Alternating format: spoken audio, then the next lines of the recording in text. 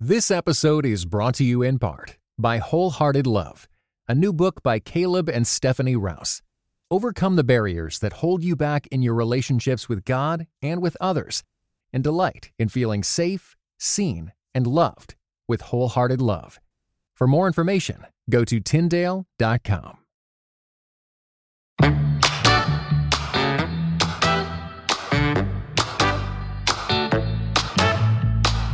Welcome back to the Worth Your Time podcast, everyone. I'm your host, Erica Anderson. I'm so glad you're tuning in today because I just fell in love with today's guest. I know you will too. Her name is Linda Zenacco, and I'm going to tell you, she's someone I now consider a role model. Linda founded an organization called He Knows Your Name. It's a ministry that's founded on the belief that every single life is sacred to God, and that naming children that have passed away even before birth matters deeply and gives their lives dignity and honor. Linda is often encountering truly sad and tragic situations, but her organization is able to bring light and life to some of the darkest places you can ever imagine. As you'll hear in our interview, this isn't something Linda ever thought she'd be doing with her life, but a theme I continue to hear from her is that God is asking every one of us to say yes when he asks. She humbly said yes when he asked her to care for one abandoned baby, and the rest is history.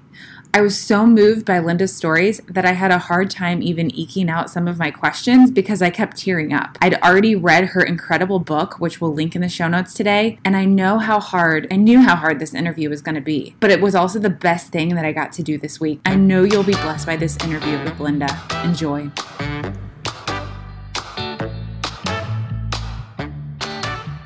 All right, everyone. I'm here today with Linda Zenacco of the organization He Knows Your Name. And Linda's actually here at my house. I know, this is so great. Yeah, which is not normal for me, but it's exciting. It's a new way to interview, and maybe I'll like it better than even the phone interview. So, Linda, thank you for coming over and just coming to hang out with me for an hour or so. It's awesome. I love sitting in your kitchen and seeing the pictures of your kids and seeing your real life, too. I mean, I just think this is going to be a dynamic for just an audio message that I hope will be really significant for your listeners. Yeah, well, I was excited to learn about your organization a few months ago at an event that EdgeX put on. You were there. I didn't know who was even going to be there. I came because Annie Downs was speaking, and then there was other speakers there. And when you told your story about your organization, I was just so moved and so drawn to it that I wanted to learn more. And then your assistant, Molly, is my instructor at Orange Theory. And so I saw Molly and I was like, hey, actually, I wouldn't mind connecting with Linda. And so she hooked us up. Yeah. And then I was able to read your book and see kind of the origin story behind He Knows Your Name. And it was actually much more to it than I realized from your description at the event. So if you could just walk us back to what is He Knows Your Name? How did it get started? And how did you get into this work that you didn't even really expect to be doing? Yeah, well, I sure did not expect to be doing it. And I still don't have like a 5-year plan for how I'm looking at it in the future. So it just has come to me. And I just think that the way that God has brought a need to me, birthed something because I saw a need. And I think that that's kind of the interesting way that through a news story, this came to me. So the baby doe wearing a diaper found in a dumpster was a breaking news story that I heard. And I knew when I heard that, I better see what's going on. And so sitting at my computer one day as really a stay-at-home mom, I was not honestly looking for anything to do because my life was really full. I was grieving the loss of my own mom. And when I heard that come through the news story of my computer, I stopped and looked at the visual. And the visual was the yellow construction tape and the sirens all going and people gathering, and just the distress on the situation was just very present on my screen, and it grabbed my heart. And I instantly thought these words that I knew were not from me. And it was that doe is not a name, and a dumpster is not a grave, and a diaper is not burial clothing. And I knew that when God flipped that upside down in my heart, that it was like he was telling me what to do and how to make this injustice right. And the origin of He Knows Your Name came out of a news story, and I think people watch the news and they're so overwhelmed by all the things they see. And they think, how could I ever do anything about these terrible things I'm seeing, because there's so many of them. And I always want to encourage people to say, then do the one thing. There's got to be one thing that made your heart beat faster when you saw that news story or heard that situation happening, answer that and ask God, like, where is my name on this? And is there something for me to do in this? Because I knew clearly when I heard that and the economy of it flipped that it was for me to do something about. And you then called down to the police station, right? First I called there's an online article that followed the video, and I saw who the journalist was, and I called him, and I said, where can I get some answers? Because I don't even know where to start with this. And he said, well, it will be a criminal investigation. You need to call the coroner's office because that's where the baby is now. And I, hesitated because I thought, I've never called the coroner's office before. Yeah. I certainly don't know anyone there, and it's a little creepy to think about doing that. But I thought I can make a phone call. And in making that phone call and asking then the questions I had, which were, what happens to a baby that's left like this? What happens when the baby's unclaimed? And how long does a criminal investigation take? The answers to those few questions actually gave me my next steps. And the answers caused me more turmoil than even seeing what I saw. Because there weren't really answers. Right. And then in that time period, so basically you at that point were kind of stuck. You couldn't really do anything but wait. And in that time frame that you were kind of waiting, other things began to happen. Right. Like another situation arose where you felt called to go in and do something about it. Now, what was that second situation? Well, the second situation was a baby that was abandoned at the coroner's office. So after having my initial phone call with the coroner, I said to them, will you put my name on this case? And I want to make sure this baby is named and claimed in death and given a celebration of life. And they said, okay, but this criminal investigation could take a while. And I was thinking, well, what's a while? I don't know, maybe a year, but I've got nothing but time, so that's okay, I'll wait, And something in me thought I'm going to have to really stay on them. And I want them to know I'm really serious. And so I started calling them every Friday. And every Friday morning, I just kind of got up first thing, called them and said, how's this baby and what's going on? Do you have DNA results? Like, what's going on? And I started talking to all different kinds of people every time I called. And that developed a relationship, which I didn't know was going to be needed for this next situation that came up. Because then a few months in to my waiting, they said to me, well, we were just going to call you. And I thought, well, that's weird because you've never called me before. What's going on? So when they said there's another baby, I thought first, well, how could that be? I hadn't seen anything in the news. And they said, well, no, this baby is here. And this baby had died at a grandparent's house and probably of SIDS. And once they determined that there was no foul play, there would be no criminal investigation. So they proceeded with trying to get a hold of the family, who they did know because the baby had passed away at the grandparents' house.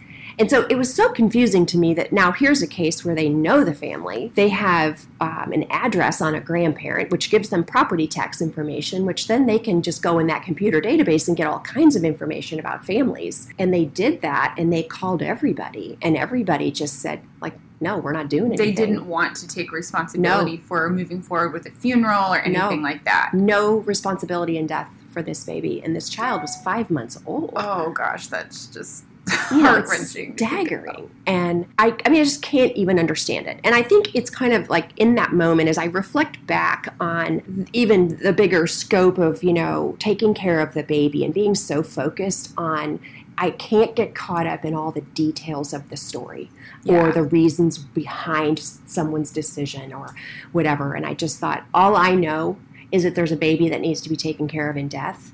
And if I was going to take care of the one, then why wouldn't I take care of this one? Thought it was going to be a once and done situation. And here I am with another thing before me.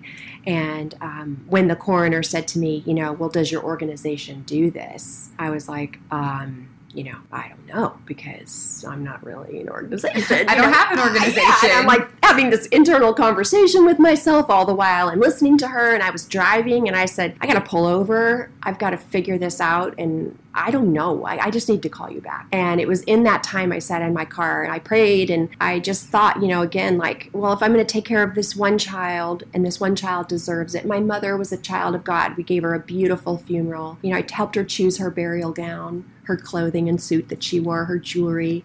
And my dad and I chose her headstone together. And all that was so fresh that I knew exactly what I wanted to do. And I thought, well, I'll just maybe I'm supposed to do it for this baby, and it's not even going to happen for the other baby. And I started thinking I don't know. But I put everything in place already to have a funeral. And I thought, well, I'll just have a funeral for baby Zachary instead, and maybe this is the one I'm doing. Mm-hmm. And little did I know that that was just going to be one of many.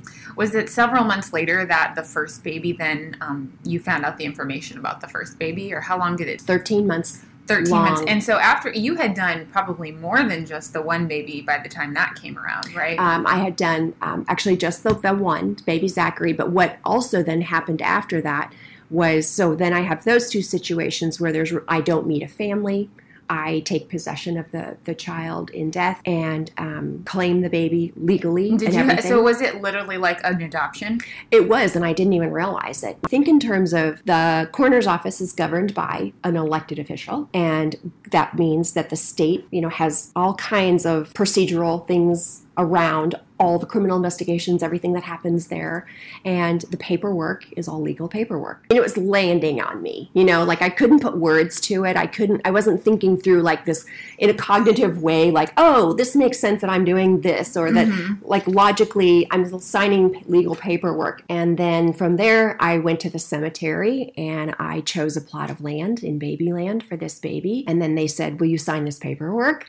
And I'm like, wow, when I sign this paperwork, I'm going to own this plot of land that this baby is going in. My name is on it. And I said, what if the mom ever comes back? What if like someone were to say, I want claim now? They were like, they can't do it. You legally own this plot of land and what's in it. I realized this was like a legal adoption. It's just not in a way that I would have ever dreamed would be the way it would be. Did it feel like, I don't know, did it feel like you in a way added a child to your family even though you didn't know the child? Absolutely. The name, it's like as moms, we choose names for our children. And it was interesting with this particular baby because his name was Zachary. Zachary just meant something to me because when I was pregnant and I thought I was having a boy, I loved the name Zachary. And I thought, oh, I'd love to name my baby Zachary. Well, our last name is Zanako. And I just thought, Zachary Zanako, that's a lot to say. So I went with Andrew. And when this came up as Zachary, and then my husband had a charm made for me, and he had Zachary's name put on it. And he put it on my mother's bracelet where my other children's charms and names hang. And I thought, oh my gosh, I do have a Zachary after all.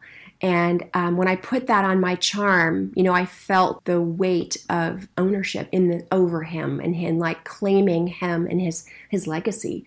And that remembering him was something I longed to do. And it just felt like he was mine. And all of those things just came in kind of a backwards way. Like I hear about moms who adopt who say, the baby didn't grow inside them, but the baby grew in their heart. And I felt like Zachary grew in my heart after the fact, and he has continued to. There's a beautiful artist who does portraits of children in South Carolina, and she read my book. And she said she felt like God laid on her heart that her yes would be to paint a portrait of one of my children. Well, Zachary's one of the few I actually had a picture of, because after I did meet his mom, she gave me a picture of him. He was 5 months old. And I said, well, I'd love to have a portrait of him. So his portrait hangs in my office, and he's the only one I have a portrait of because I have a portrait of him when he was alive at 5 months old, and he's got chubby cheeks and he's adorable with little overalls on, I mean, just like any other one of my kids would hang in my home with a picture. So that was extremely endearing to me to be my very first funeral and my first adoption of a baby. In the book, you talk so much about not having any judgment for these moms because, number one, you don't know like what they've been through. You don't know the circumstances surrounding anything. No. And it came back later on many of these stories that it really was that way. It really was to the point where people were probably judging these moms really wrongly. Right. And inaccurately and just unfairly. And so how did you... you started with that position. So where did that come from where you were able to just completely remove that from the beginning? And how important has that been in every situation? Yeah, I think God prepared my heart. And I really have to say in this case, like I was so focused on the baby and the need in front of me that I just didn't consider it. And I think it was in a way a blessing because I didn't let my heart go someplace that would never have ever resolved in an answer, And I think with baby Zachary, what struck me was what they did know about the mom was that she was homeless. And I just can't imagine. I mean, I can't imagine being homeless. I can't imagine not having resources. And I know this child was at his grandmother's house. And actually, if anything, I felt like, well, where's grandma? And I realized the depth of rejection on this child was not just a mom. You know, we can have tunnel vision about assuming that, like, let's just demonize the mom here. And yet it was an entire family that said no. And that just gripped me. And it was almost like so much that I couldn't consider thinking about it in detail. I asked the coroner when they went back to the mother, I said, ask her if she will do the right thing and care for her child in death if I provide the resources for her. And I support her in this because I feel like long term, her heart will be better. She will be a more whole person if she does the right thing in death here. And they were like, I don't know that she's going to do anything. And I said, just go ask. And I need her to sign away her rights to me because I just felt like I needed her to make that choice. And she did very willingly. And that's just fascinating to me. Now, the first story, though, with the baby in the dumpster, you know, I heard the media demonize that mom. And I remember thinking, why do they think it's the mom? Like, I just know as a woman and a wife and a mom, like, there's a dad and there's grandparents and there's other people around. Like, why are they just totally teaming on the mom here?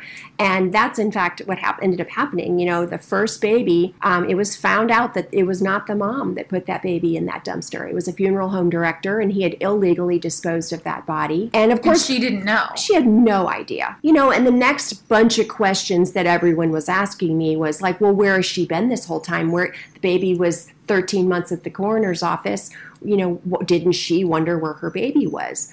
And when I finally met her and when I heard her heart and how she had delivered this baby, she had had terrible delivery. She got very, very sick. She fell into a very deep, dark depression.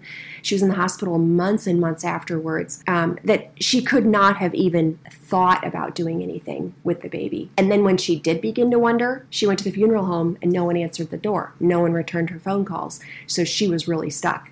So she was wondering herself all the same things, but never, ever thought in a million years that the story that continued showing up on the news for 13 months. In addition to the baby stories, I had no idea when I read your book that it extended much further than that, even to one story that stands out to me is a couple that had a miscarriage like 30 years ago. Yeah. And you came in contact with them. And you were able to provide them a headstone for their baby and give them kind of closure and peace in that. How did that story come about? The headstone situation also when it first came to me as an idea of a need, came again through the coroner's office, through relationships I was establishing. And while we were still waiting for baby Doe, I was on the phone with them one morning and they said, hey, we've got this mom. Her son died in a public park pool accident. He was 13. They were able to all gather some money together and have the funeral for the son that they loved. And they honored him well, but they just can't afford a headstone. And I, of course, had never had that thought before. And I mean, funerals are expensive. We all know that. And so the headstone was just going to be gravy for them, but they longed for it. And I just had no idea. And they said, you know, does your organization provide headstones? And I was again like, I don't know what I do, you know. And I said, well, let me do my homework. And I called the cemetery where he was buried and said, like, how much is a headstone? How do you go about doing this? You know, trying to learn. So I learned all about it. And then I thought, you know, this is an interesting situation because now I get to meet the family. The other situations had happened with baby Doe still waiting. Baby Zachary never met the family. And I was very eager to meet this family. And so I said to the coroner, you know, could I meet this family and talk with them? I want to hear about Tim and I want to hear his story. And then I want to tell them in person that I'm going to provide this for them. And I had no idea. I mean, that story in my book is one of my favorites because meeting the family changed me forever. I love them. And hearing about Tim just changed me. He came, like his whole memory through them, like made him come alive to me. And I just loved blessing them with that headstone. And that was the first time I saw the beauty of a full circle moment of healing. And when we went to the cemetery to see it placed, And I watched this family walk up to it, where they had previously walked up in the grass and not known where he was. Now they knew, and they saw the marking, and they saw his name written in the earth. And it changed them. It changed their healing.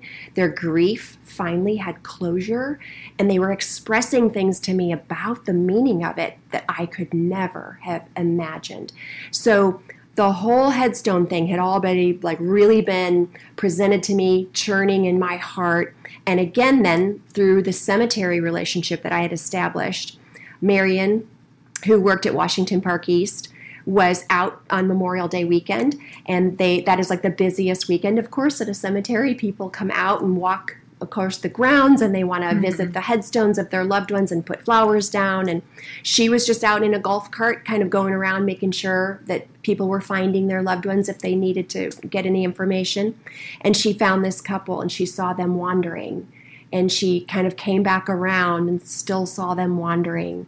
And they couldn't find the place, because when other graves are placed and other headstones are placed, you lose your bearings a little bit. Well, where's my loved one? I thought they were here next to this person. Well, now there's someone else there. And so she went up to this older couple and talked to them, and they told her the story of their Melinda, who had died 40 years before, and that they never had a chance to get her a headstone, that they had put money down several times and lost their deposit because the time had expired, and they just longed to have that baby have a headstone. And so she took them to the office, and she found the child's folder.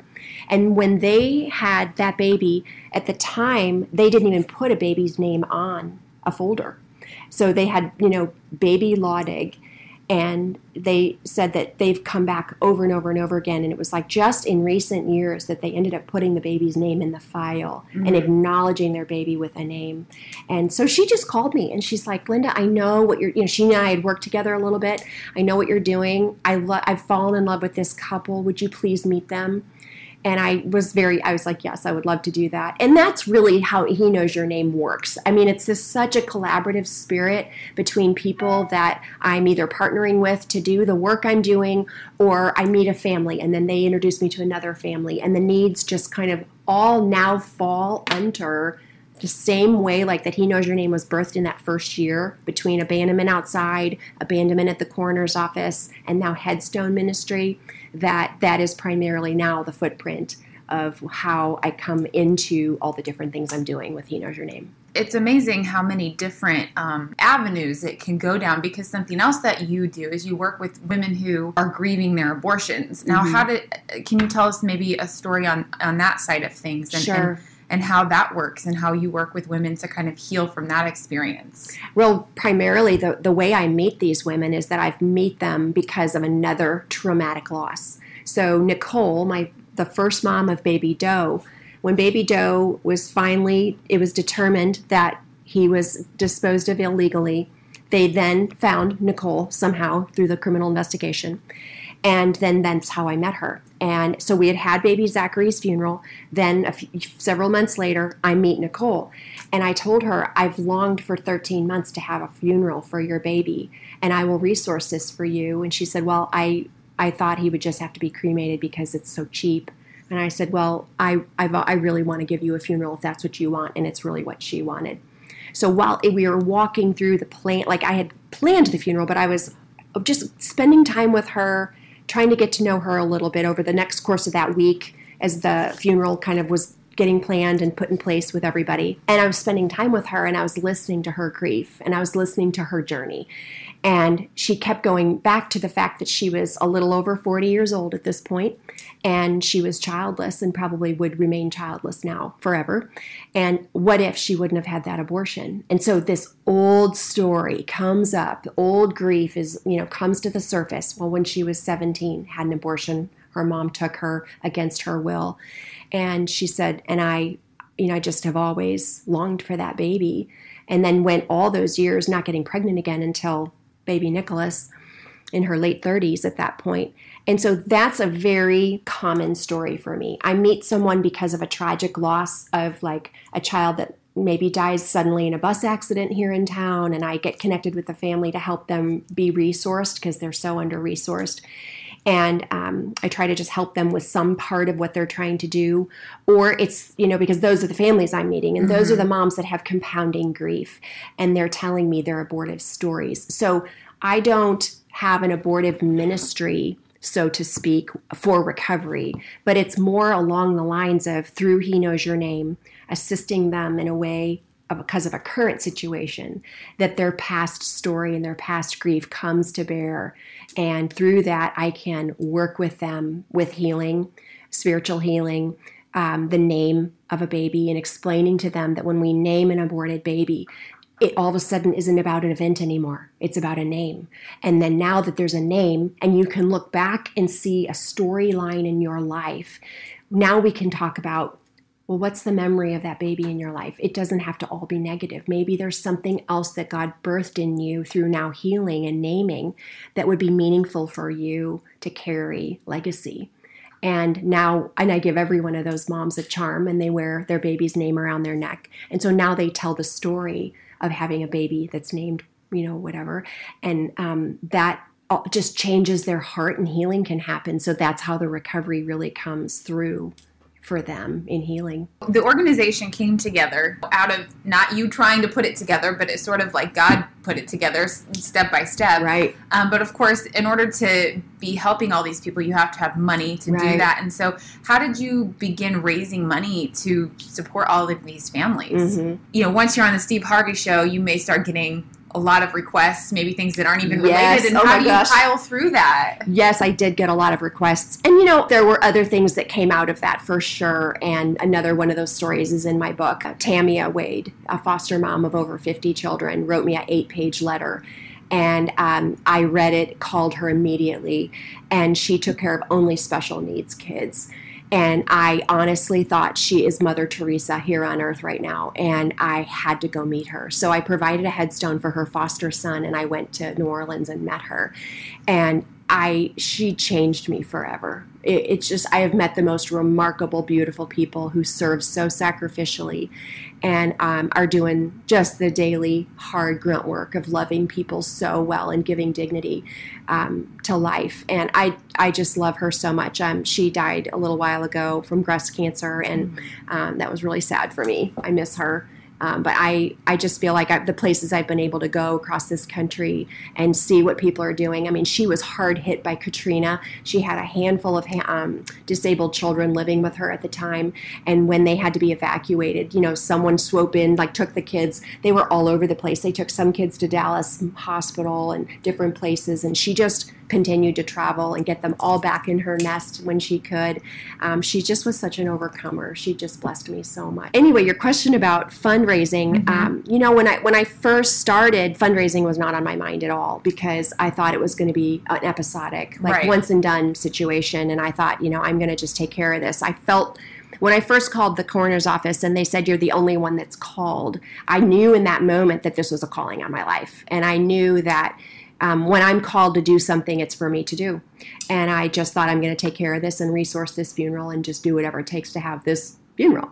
And then when it turned into funerals and headstones, I just kind of kept doing it. And I'm really thankful that I have a private foundation that supports what I do. And I've not had to ever fundraise in 10 years. I've not had to, honestly, I feel like waste my time, if you will, doing that when I can be doing the work that God has me doing. And I have so many relationships with people that I can't imagine having to focus any time on communicating about needs and fundraising. And my needs come up in a moment, and they need to be answered this week. I can't say, well, hey, can you wait 3 months for me to fundraise something? When someone dies, they need a funeral in 3 days. And I just do it myself and answer the call of that. Over time, people have, the businesses that I first started working with have all partnered with me and have themselves felt the call on them to have this be a mission of theirs. And that has been a grace beyond measure for me, that they have such hearts of compassion in the funeral home business. Indiana Funeral Care has just been my partner from day one.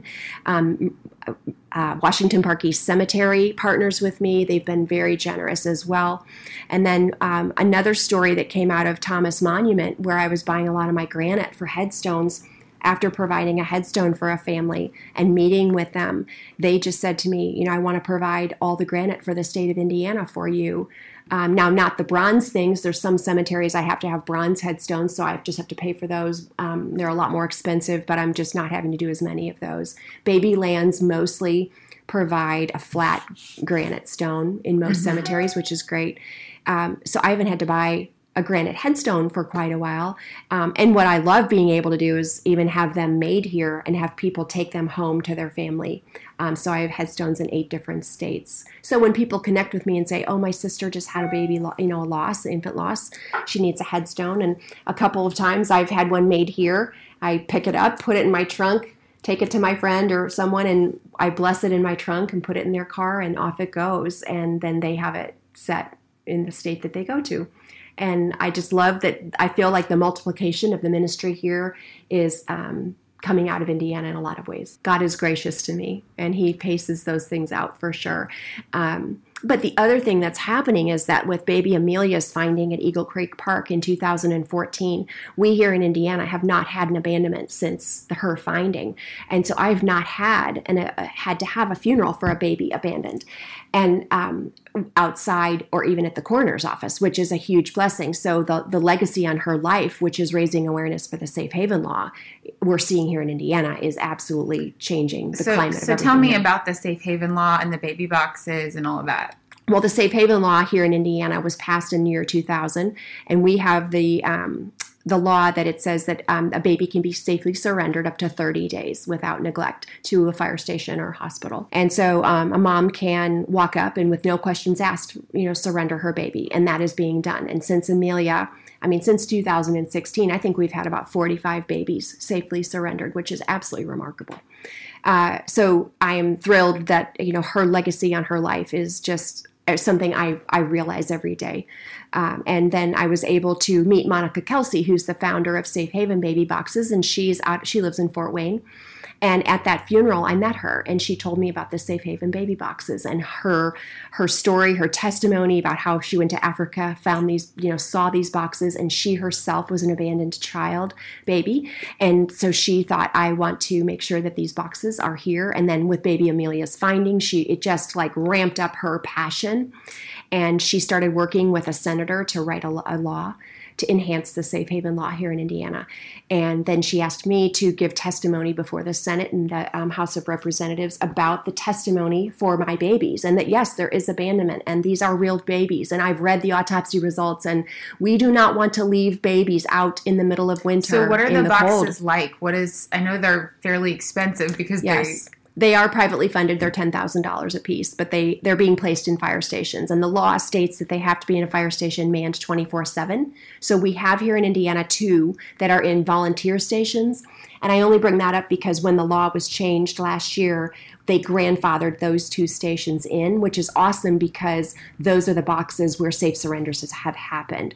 So those boxes are put in a fire station, and a mom can walk up to them and open the door, and an alarm goes off. She puts the baby in, closes the door locks, and both babies that were surrendered here last year were rescued within 90 seconds and given medical care. They were both adopted in 30 days. Like the week of Christmas, that baby went to a forever family. And it's like this baby became the dream of a family. And these babies where a mother in crisis is choosing to carry, do the hard thing. She's choosing to carry. She's choosing to give her baby life and a future, and she's putting her baby in a box, which really ultimately means that she's choosing adoption. Mm-hmm. And these babies are being adopted, and I'm hearing the stories. I can't talk about them because of privacy, but I'm not, you want to talk about crying, you'll just cry all day long about it. Because I would, so beautiful. Just from this conversation. I know, it's so beautiful. How do you think the safe haven laws and sort of the work that you're doing, I'm trying to break into kind of a bit of a conversation about culture of life right now. Yeah. And, the state of abortion in America right now is obviously at a very it's a hot button thing right now with the law in New York and all of that conversation. How do you think what you're doing is impacting that conversation? Yeah. Is it possible for these kinds of, the baby boxes and the safe haven laws and all of that, is this going to make a difference? Is this going to help the numbers go down? Well, okay, so the volatility we're seeing right now politically is definitely, I think, heightening how horrible it is. But I think we have to realize that it's always been horrible, and it's just in the news now. And we're seeing the numbers, and when we see that in 2018, that abortion, at the highest death rate was with abortion. When we look at these numbers of 40-something million, it's horrifying, and it should upset all of us. So at the same time, though, I'm like, wow, look what's going on. The Safe Haven Baby Box, the legislation that was passed here in Indiana last July is so beautifully written that the bill and the law is mimicable so quickly and easily in other states that we've gone from Ohio to Tennessee. It's clicking right along. So I want to also say that all the while, all this about abortion's going on, there are other things going on to save lives. And I have always been saying that since Amelia's finding in 2014, her funeral was in January of 2015. And that's when I met Monica Kelsey. That's when she started the work for what she's doing. And I knew at the time that Safe Haven law, since the year 2000, the government has not spent $1 on education or awareness. So that's a really big problem. Mm-hmm. And so my baby Amelia basically became the tool to raise awareness for the law. And since that time, like I said, we've had 45 handoffs in our state. So some of it is I see the babies and the Safe Haven law and the baby box, all opportunities to have new conversation so that we can offer women in crisis another option. Because I believe that Planned Parenthood and Roe v. Wade and everything has been so one-dimensional that women have thought that's their only option. And so by presenting more options, women feel like they have more choices. I think talking about adoption is also another big thing. So the documentary, I Lived on Parker Avenue, is available free online. It's 30 minutes I watched on YouTube. It. It's phenomenal. It's really good. And I think we need to be talking about adoption more because that is an option, clearly. And there are women they are willing to carry. They just are afraid about what they're going to do once they deliver the baby. So once they realize that they have an option like the Safe Haven Baby Box, which gives an anonymous surrender option. And the reason I think that's so important is because I believe that the issues of the opiate crisis, immigration, and trafficking are, of course, all on the rise as well. And that women who find themselves in a crisis pregnancy, even the Safe Haven law of handing a baby to a fireman, even though there's supposed to be no questions asked, they physically have to stand before someone and hand their baby to them. And I think that gets really hard for them. The anonymous surrender, I think, is going to really be a game changer with the Safe Haven Baby Box. Have you ever met someone that that did it later? I've not met them, but the founder has, and she's had a conversation with them. What I wanted to share is the hotline, which is 1-866-99-BABY1. That hotline goes 24/7, has trained professionals answering that phone. That resource alone is a game changer for moms in crisis. We are finding that the 2 babies that were safely surrendered under the Safe Haven law just this week here in Indiana were in rural communities where there isn't a box.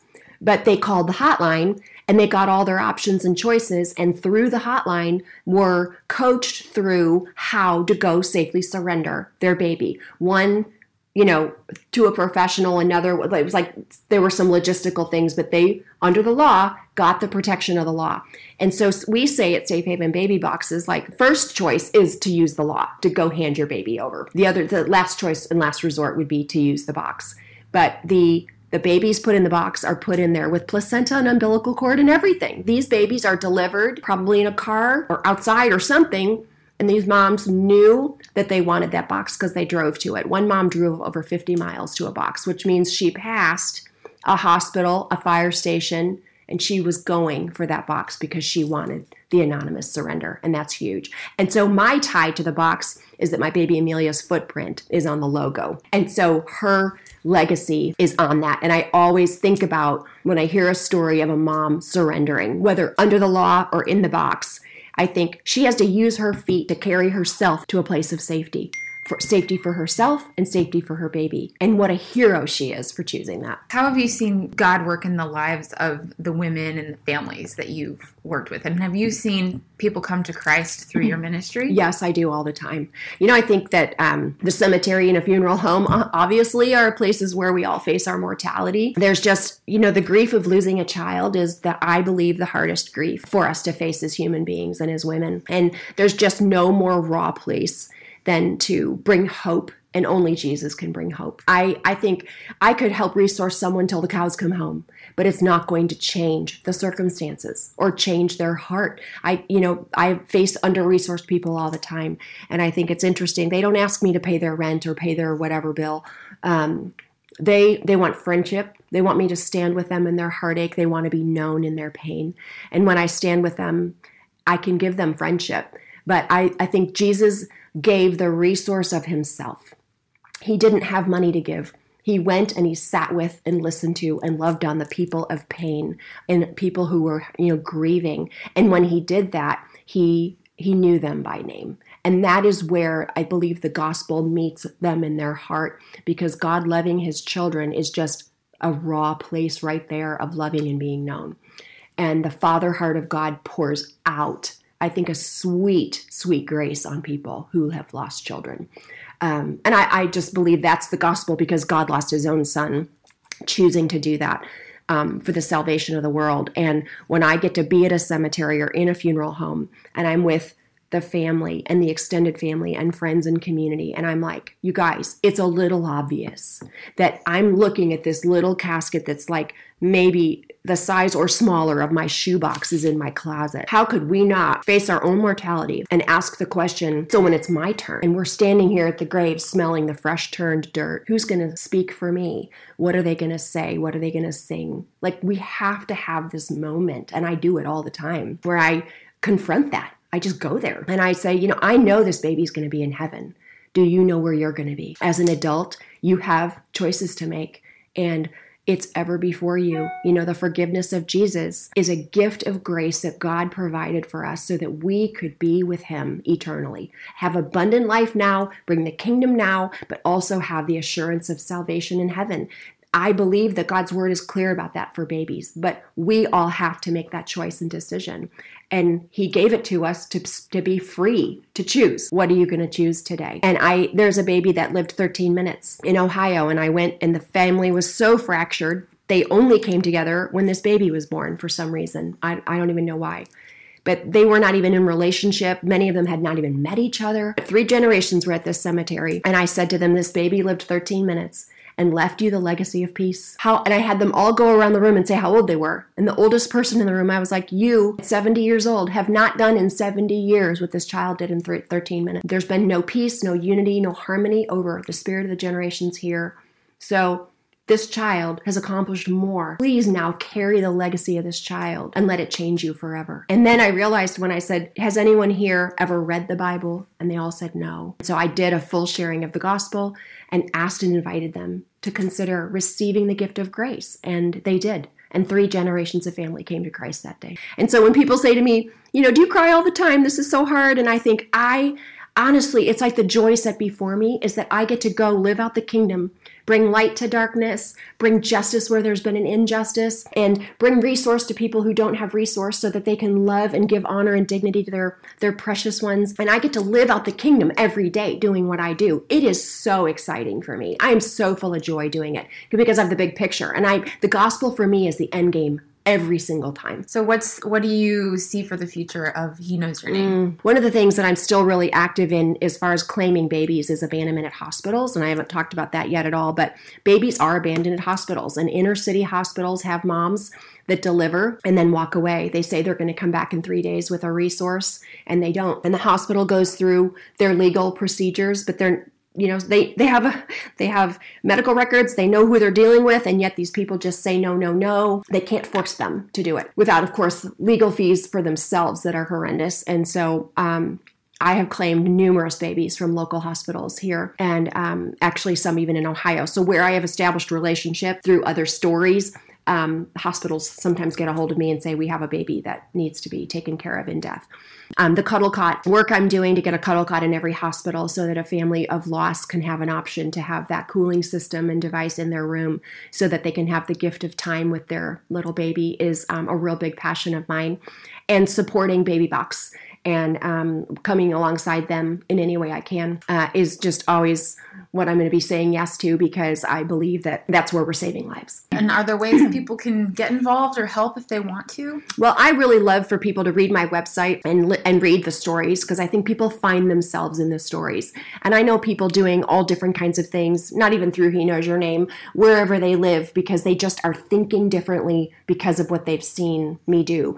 And it's allowing for conversation and consideration of things that they maybe had never thought of before. And it's really never been my desire to franchise He Knows Your Name all over the country, because I believe that God has an invitation for everyone. And there's a yes on everyone's heart for something that God wants them to be doing. And if we would all answer the call on our lives, then I believe we would get a lot more done. And I love when people come to my events.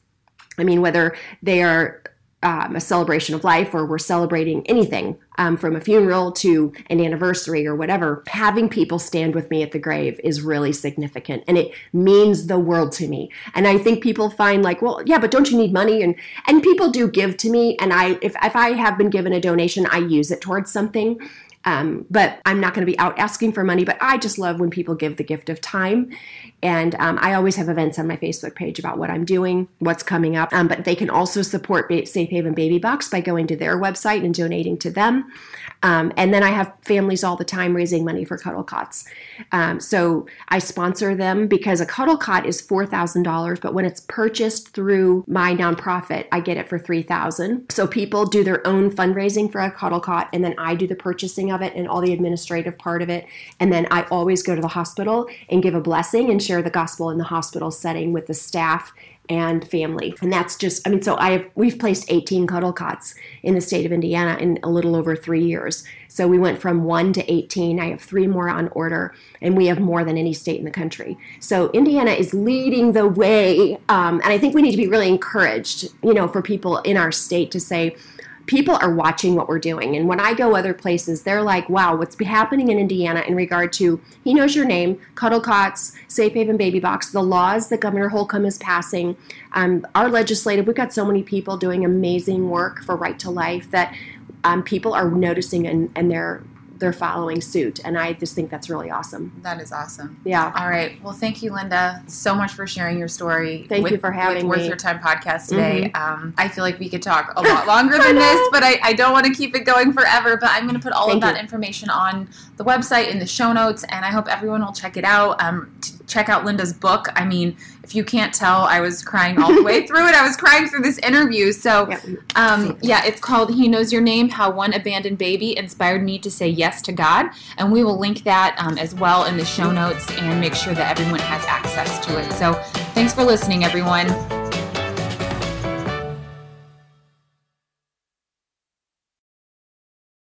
This episode was brought to you in part by the Lord of Spirits podcast. Many Christians yearn to break free of the influence of secular materialism and to understand the union of the seen and unseen worlds as made by God. What is the spiritual world like? Tune in wherever you get your podcasts.